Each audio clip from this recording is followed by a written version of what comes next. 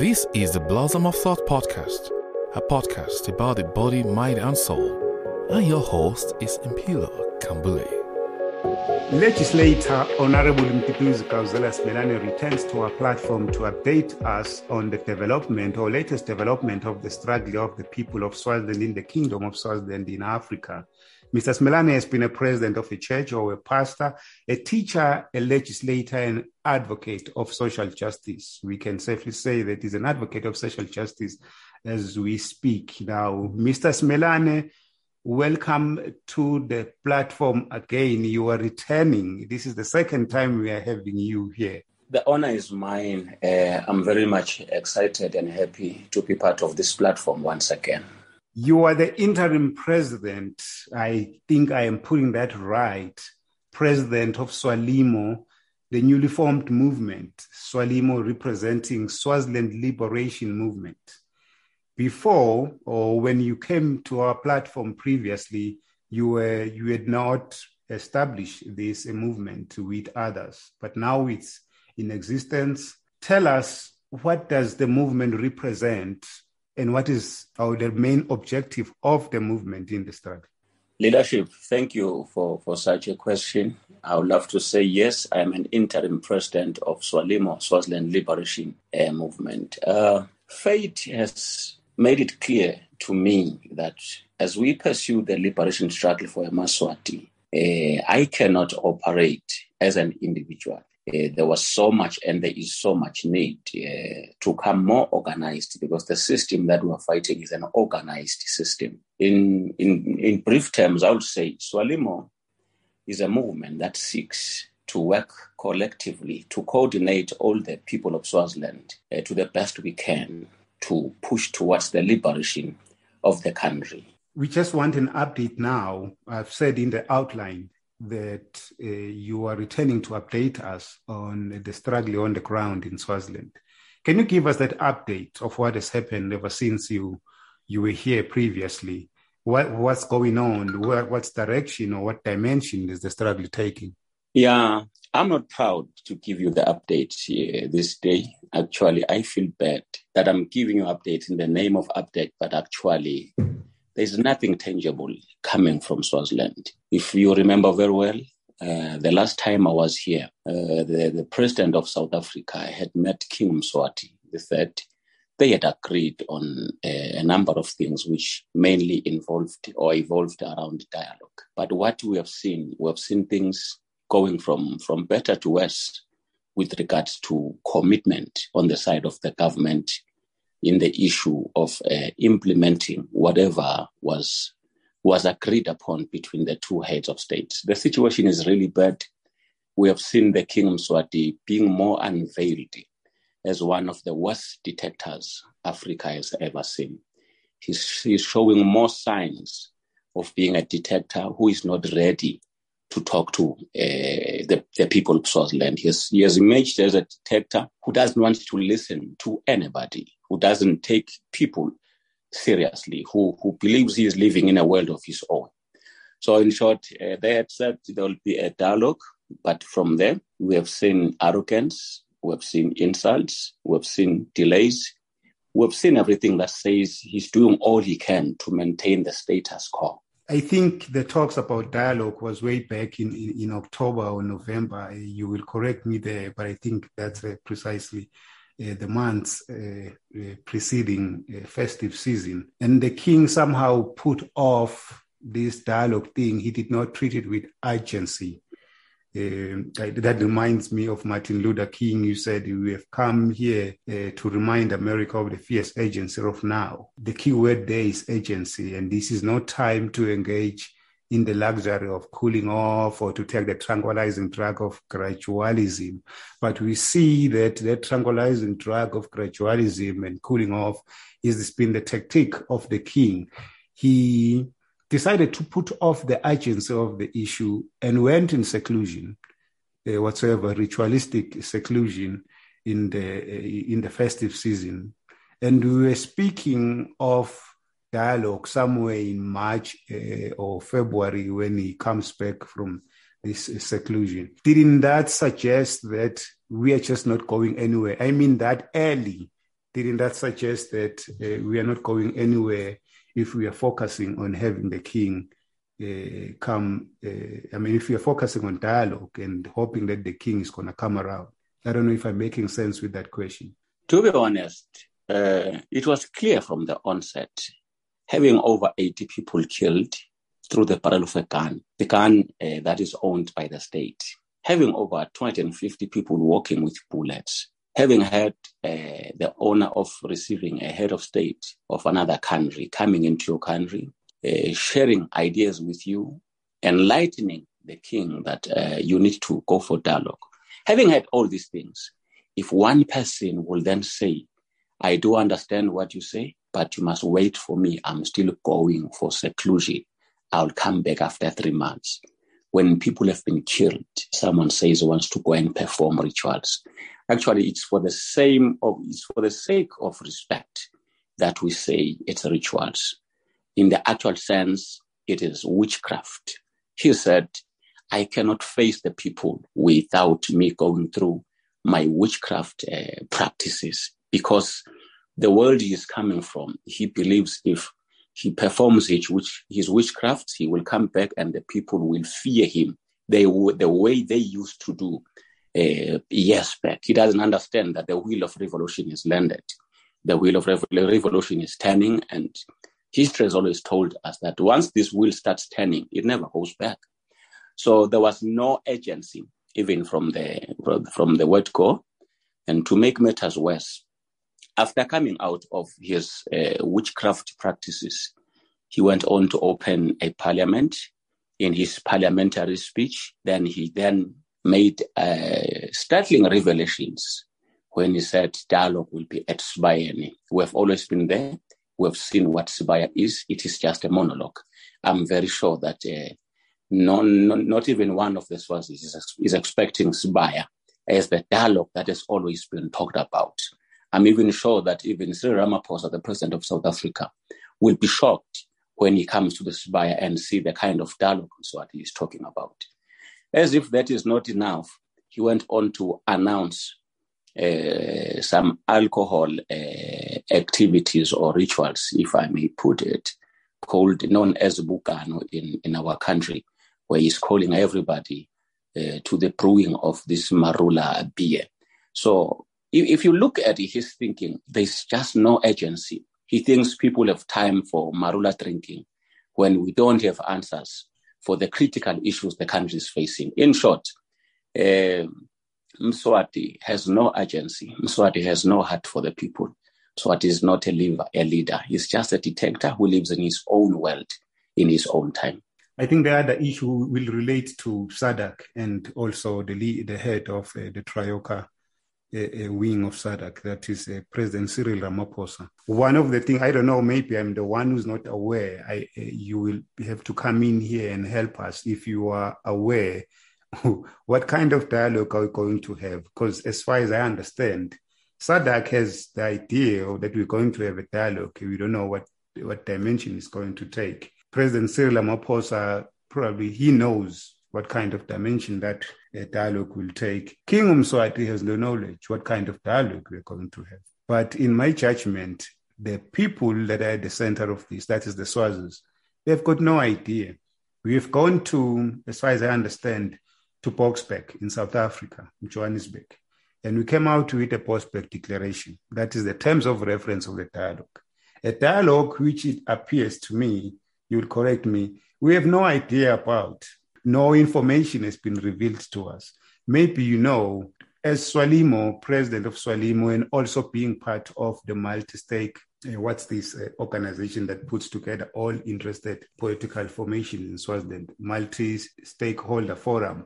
What do you understand? Do you have insight into this dialogue, what will be happening? Apart from the announcement from the king, that dialogue will be happening in the Royal Kraal or Sibaya. To be honest, Ngambule, allow me to say SADC is not doing enough, or the Troika head is not doing enough for the people of Swaziland. And if I say it's not doing enough, I think it's an understatement. I'm tempted to say SADC is doing nothing for our people. Listen here. When President Ramaphosa came to Swaziland, he talked to the king I think protocol detects that he does that. When he was making a statement about their talks, he said there'll be a dialogue in 3 months. That's number one. He said SADC and the government of Swaziland will work on the terms of references. That is verbatim. He said nothing about the people of Swaziland that have always been in the street, that have always said we no more want this government. They were not accommodated in the drafting of these terms of reference over this dialogue that involves them. On that one, I feel SADC betrayed the people of Swaziland. Yes, 2 weeks later, we got wind. We got wind that SADC president had urged the mass democratic movement to produce to contribute by building or giving their own terms of reference. Based on that word, which I cannot qualify where it came from, we went to Boksburg Declaration, where we sat down as the mass democratic movement, agreed on terms of reference. I think in a week or 2 weeks, they'll be submitted to the SADC Troika unit. Let us note that we haven't heard anything on the part of the government with regards to them setting aside a team that will work on terms of reference.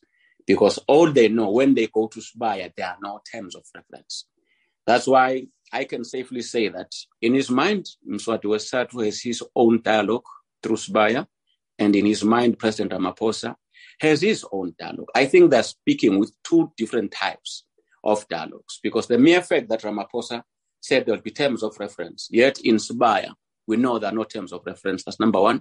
And number two, we stay in Swaziland. We see everything that's happening. There is nothing that has been done in the past 3 months with regards to pursuing the issue of having a national dialogue. If things were serious, by now at least we should be knowing a team that has been set aside by the government, tasked with establishing or creating these terms of reference. So in short, I agree with you. If ever we nest any idea of a dialogue, we are just creating a dialogue in our own minds, which doesn't involve us per se. We know nothing about. That's why I strongly feel the people of Swaziland have themselves to take themselves out of this mess.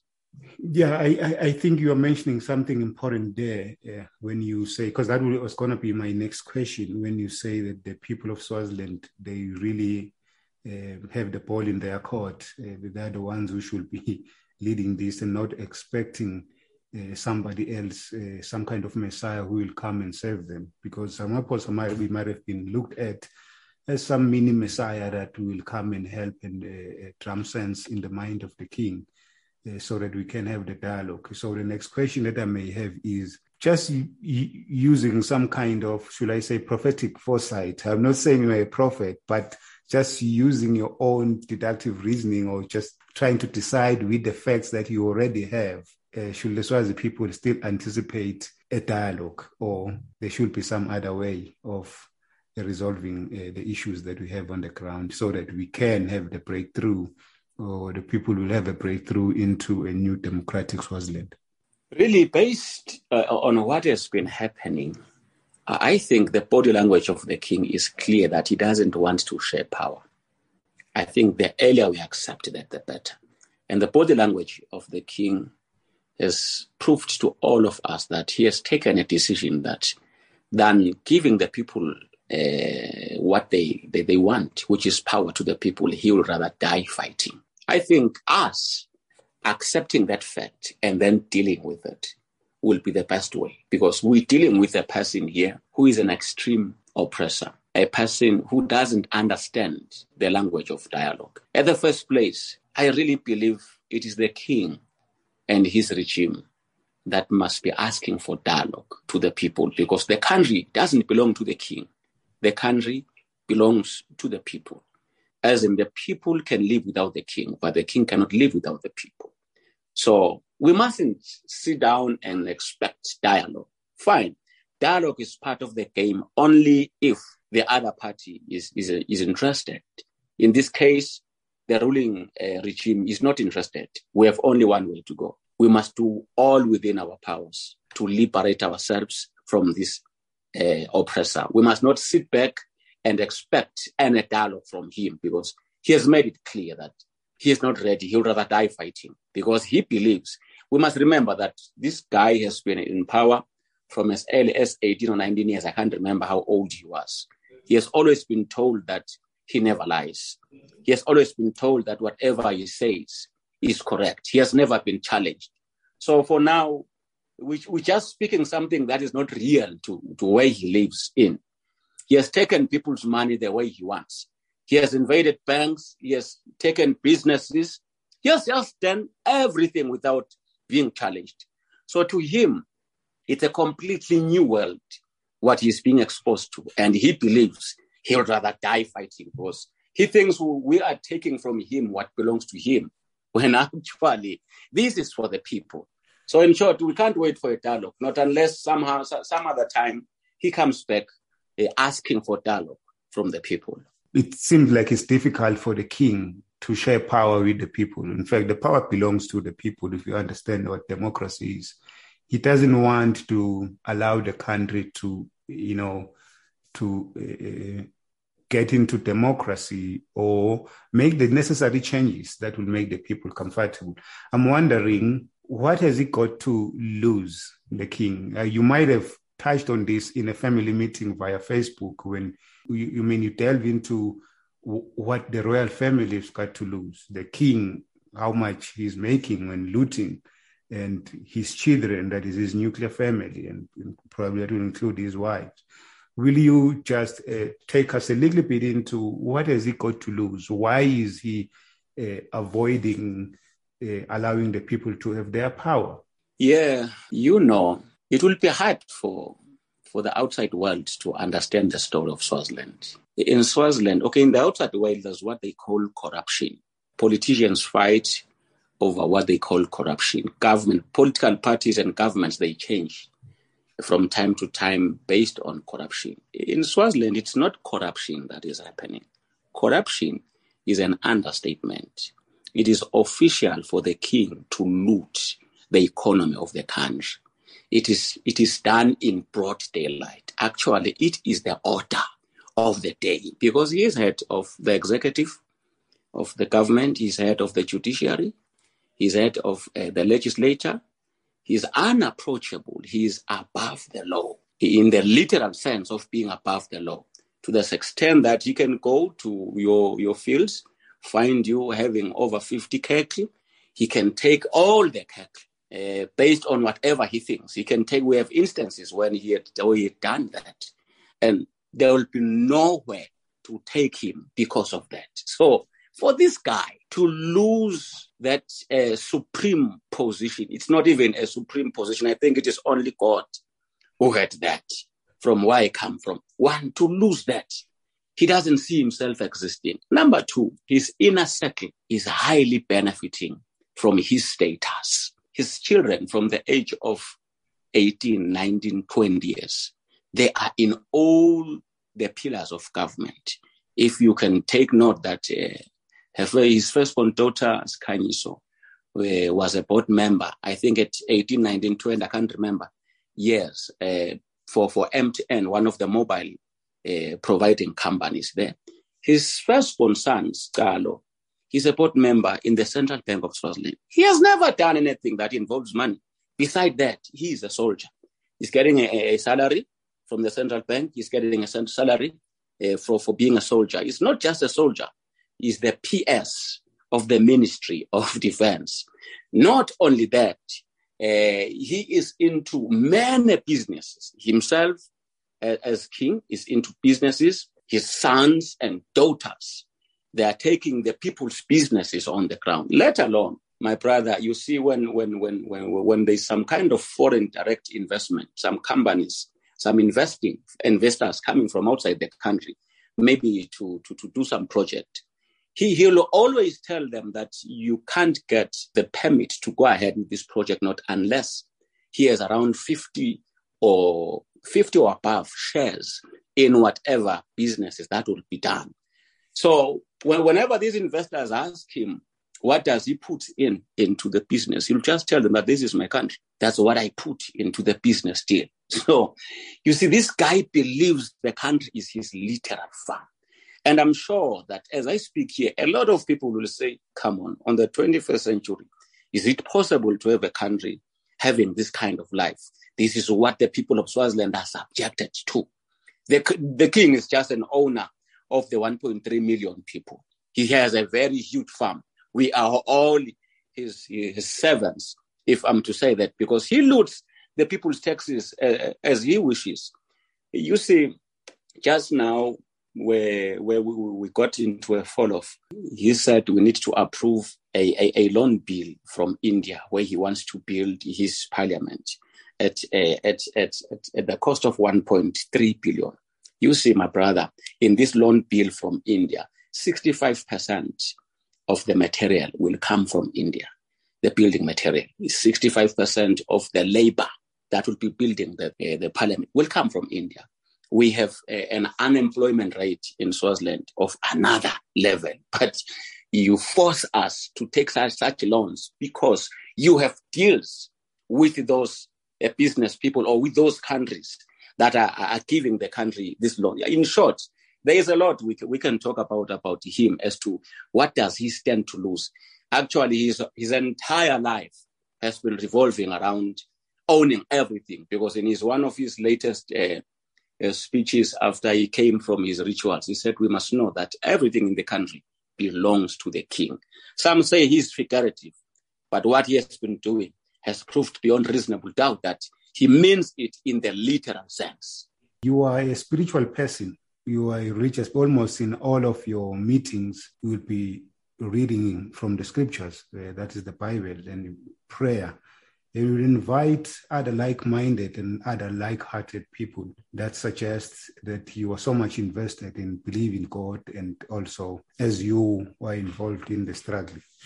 Usually you will see the patterns in history that religion can be used to oppress the people, not only oppress, brutalize them, not only brutalize them, kill in the name of power. We have these contradictions in the 60s in the US, where on the one hand, there was one Reverend Jackson. He was getting the money, as others will say, who were there from the Christian community, from the church, and then take the money and put gas or petrol in his big Cadillac. On the other hand, as we live in a world of a lot of polarity, where I think there's always an opposition in all things. There was Martin Luther King, who used religion, who used Christianity to liberate the people. Can you tell us, what do you intend to do? What have you been doing and moving forward using your Christian values in the struggle? And what will you advise others who are also involved in the struggle one way or another, how they must use their Christian values in the struggle? Truly, you are very right. Religion can be used for whatever. It depends on who you are, what is your personal stand with your creator. We have seen many business people using religion as their business machinery to reap in money. Fortunately, I think, to me, religion is purity of your conscience. I think justice for everyone is my basic call in every space and area of my life. I've been most inspired by Martin Luther.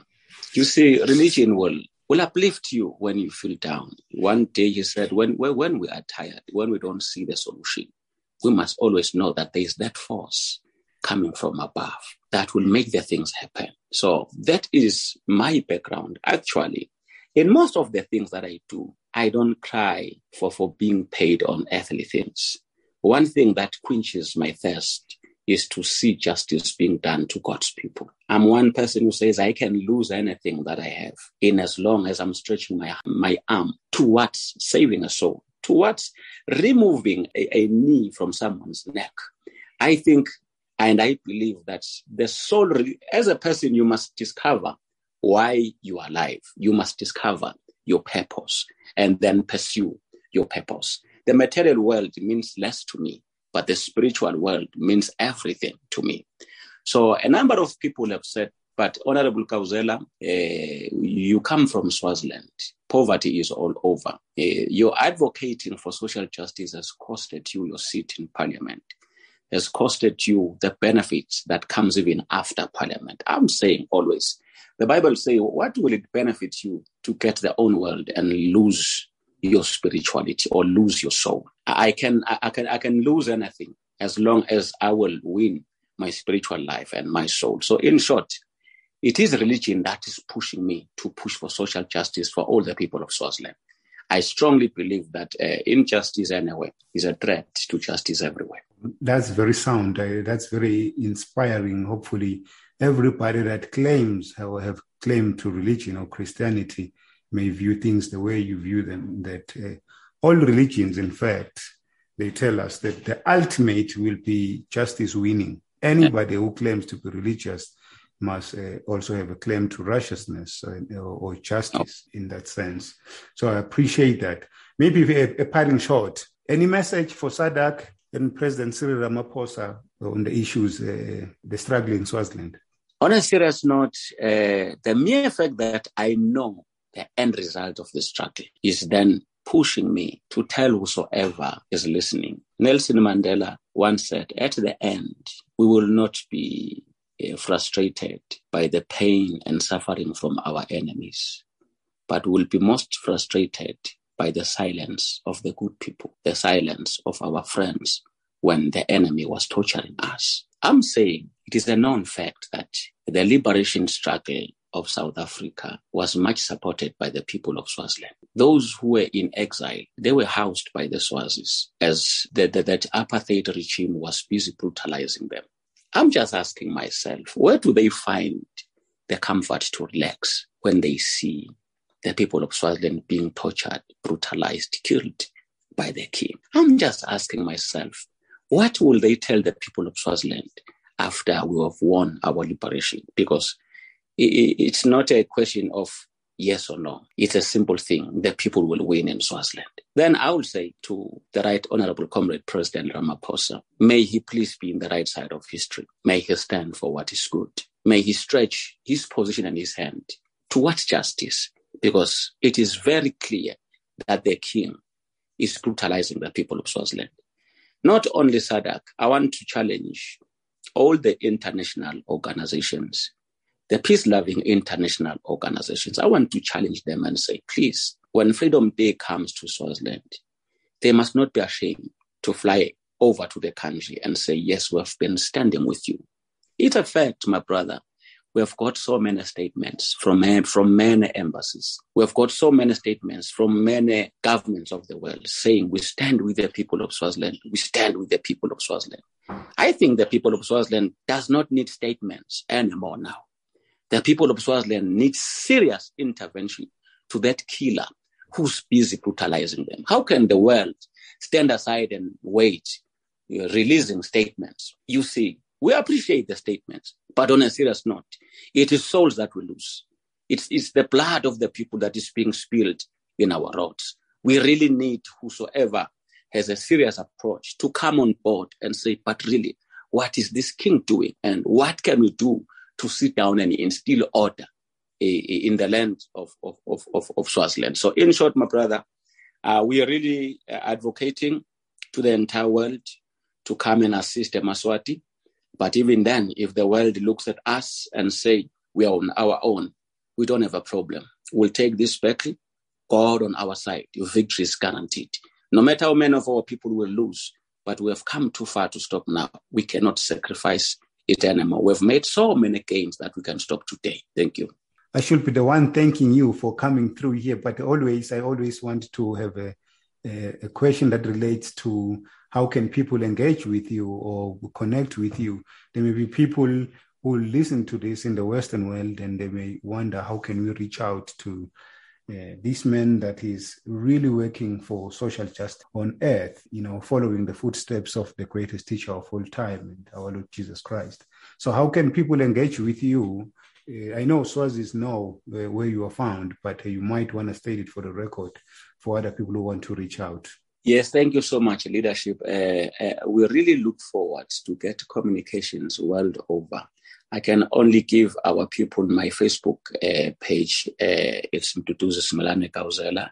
And the most official one is the Facebook page for our Liberation Movement, which is SWALIMO, Swaziland Liberation Movement.